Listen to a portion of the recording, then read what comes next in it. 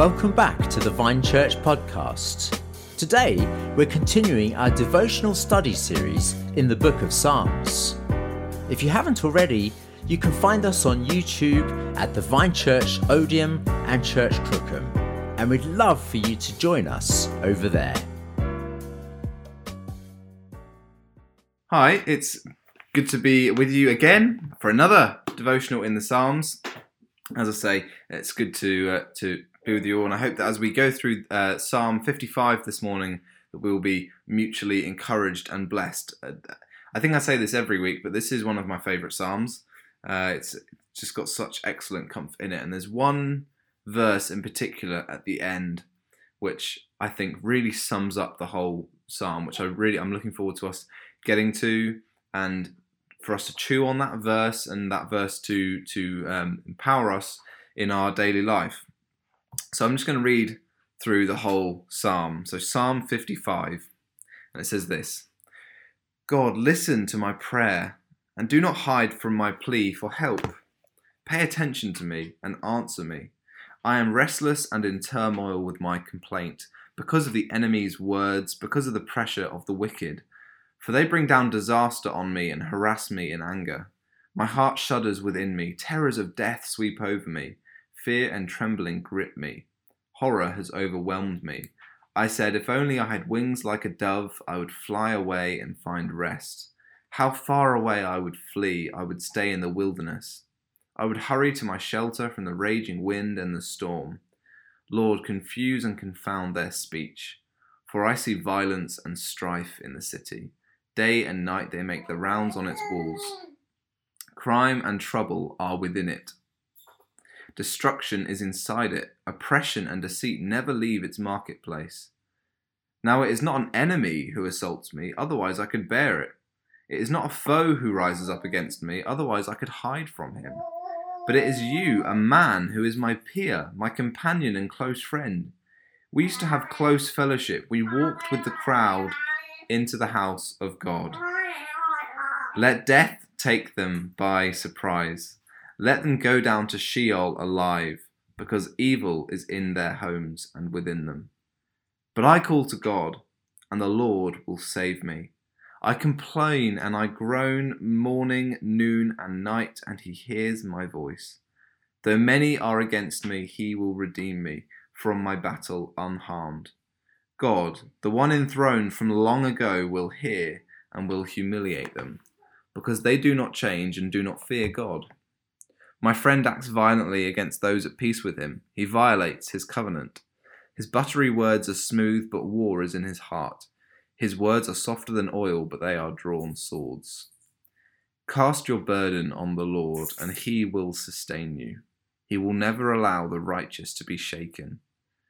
God, you will bring them down to the pit of destruction. Men of bloodshed and treachery will not live out half their days, but I will trust in you.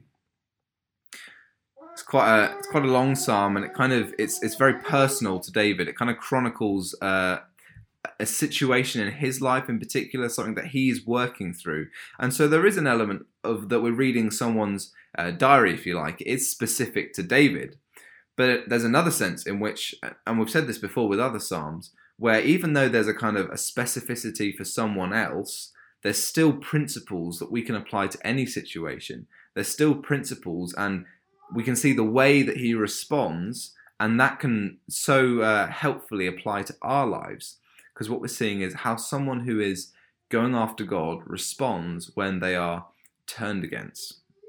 So I think there's kind of three acts in this psalm. The first one is the sense of loss. David is at the end of himself. And, he says things like, listen to my prayer, pay attention to me. I'm restless and in turmoil. We have the sense here that David has, as I say, just come to the end of himself. He is in agony, and he needs God. He's not just saying, God, it'd be great if you show yourself right now. He's saying, Lord, I need your help. I need to know that you're there for me. Pay attention to me. That's quite a powerful thing to say to God. God, I need to know that you're there for me. I need to know that you care. And he says, I'm restless. There's nothing that he can do about it. He can't rest. And it's because of his enemy's words. And it's quite funny when you think of the image of kings, particularly in history. They are the untouchable, unapproachable, strong, mighty warriors with no emotions. But actually, David really shows what it is to be a godly king, one who realizes his own limits, one who realizes that sometimes he can't fix problems, one who says, I'm restless, I need God. That's the image that we're given of a godly king. And in fact, what we find is that he is very relatable to. As we come into verse 6, if only I had wings like a dove, I would fly away and find rest. I think it's something so common that we can think or say, I just want to get out of here. I just want to go far, far away. I've heard some people say, I just wish I could live on an island by myself for a week. It's the same kind of thing. He wants to just get away from the trouble. And the reality is, I think that we can very much identify with what's going on here, because the reason that he is having such struggle, he says, is because of what he sees going on in the city. He sees violence and strife, crime and trouble. His problem is he's looking out, and what he sees is just sin, brokenness. He seems like the world is just falling apart, and it hurts. It's hard to see, especially when he knows the right way, the right path to go on. It's hard to see the world in such disorder and chaos, and so he wishes he can just get away from it. He wishes that he could just fly away. But we start to move away now from kind of general hurt, general unease on agony, and actually we move into something quite specific, and this is a sense of betrayal. Why David is in such pain? It's because it's not just some enemy. It's not someone who already hates him, which has hurt him. He says, it's not an enemy who insults me, otherwise I could bear it. When enemies stand up against us, we know what we're getting. We know that then, like when you watch I don't know if anyone's been keeping up with the US election, but when you watch the Trump and Biden debate, you're not going to watch Biden get up and start singing Trump's praises. You know what you're going to get when you're dealing with the opposition. But the hard thing for David is that it was his peer. It was someone alongside him. We don't know who it was. There are various theories out there. So many theologians have said, could be this person, could be this person. We can't know. All we know is that someone who David was alongside, someone who was a friend of David or David considered someone they could trust, has turned against him. And it's hard for him. And I think we all can recognize that is a hard thing to deal with. That hurts. And I think there's a general principle here for us, really. It's not necessarily those things which we know are going to go wrong, which can hurt the most, but those things which come from surprise, those things which are unexpected, maybe something like an unexpected bill, which just throws you down and you don't know how you're going to pay it. Or it could be the same as David, a friend who does something, or just hurt that comes from somewhere, unexpected bad news of ill health, something like that just knocks us back, something that is unexpected. And it's very legitimate for us to feel completely taken aback, completely in the same boat as David, saying, I'm restless. I need to know that God is with me. Because God isn't surprised by this. God isn't surprised when something goes wrong. God isn't knocked back. And so I need to be with the one who isn't knocked back, because I am so taken by surprise. I am so caught up in this. And so I think, as I say, there's a real general principle for us there. When something does come along, something unexpected, even something if it is expected, but nonetheless, we should be doing the same thing as David, going to the Lord and just admitting our absolute incapability of dealing with a situation, being reliant on God. Something that we might find less comfortable, though, which David does do, is that David actually levels a curse against them. So he says, let death take them by surprise. Let them go down to Sheol alive. And I'm not going to go into a long, deep discussion on whether or not Christians can use curses like they do in the Psalms. So I'm just going to avoid that one. But I'm going to go down to verse 16. I call to God, and the Lord will save me. I complain, groan, mourning, and night, and he hears my voice. Though many are against me, he will redeem me. There's such hope there.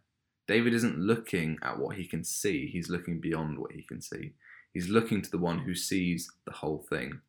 I always love it. In Psalm 119, it says, your word is a lamp to my feet. It doesn't say, your word is a floodlight which shows me the whole path.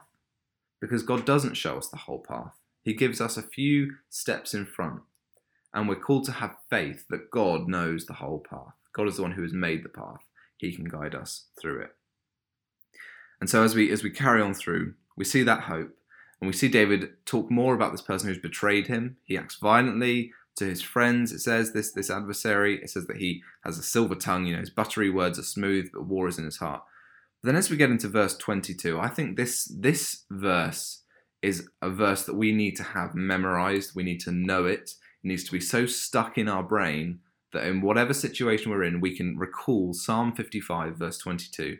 Cast your burden on the Lord, and he will sustain you. He will never allow the righteous to be shaken. Cast your burden on the Lord, and he will sustain you. That isn't simply advice. That isn't David giving some advice. That is a promise from God in his word. He will sustain you. You don't need to bear your own burdens. You don't need to hold on to those things which are pulling you down. You can cast them on the Lord with the promise that he will sustain you, that he will take you through whatever situation you are in. He will not allow the righteous to be shaken. Now, the language there of being shaken isn't simply about being knocked back, as I said earlier. It isn't saying that nothing will ever go wrong, but it's the image of when a house is in an earthquake. Now, a shaken house is one that crumbles, but other houses will shake, but they will remain. And so the image here is that God isn't going to stop the earthquake necessarily. He might do. He may well do. And Andy talked about this the other day. Sometimes God does take us out of trials, but he also might instead be testing the foundations of our life. He might also be testing the structural integrity, not for his sake, but for our sake, so we know that we can be sustained. God is giving the earthquake in order to show us that he has us. He will not allow the righteous to be shaken. That is, as I say, a promise from God, and that promise was purchased by the blood of Jesus. So not only do we have the promise, but we have a seal on the promise. God will not allow the righteous to be shaken. And just as I can be confident when I say Jesus paid for my sins, I can be confident to say the Lord has got me. Whether you find yourself in a situation similar to David, whether you find yourself in a situation completely different to David, perhaps there is nothing on the horizon at the moment which you're worried about. Nonetheless, it's worth knowing this truth, that you can cast your burdens on the Lord and he will sustain you. He will never allow the righteous to be shaken. Let's pray.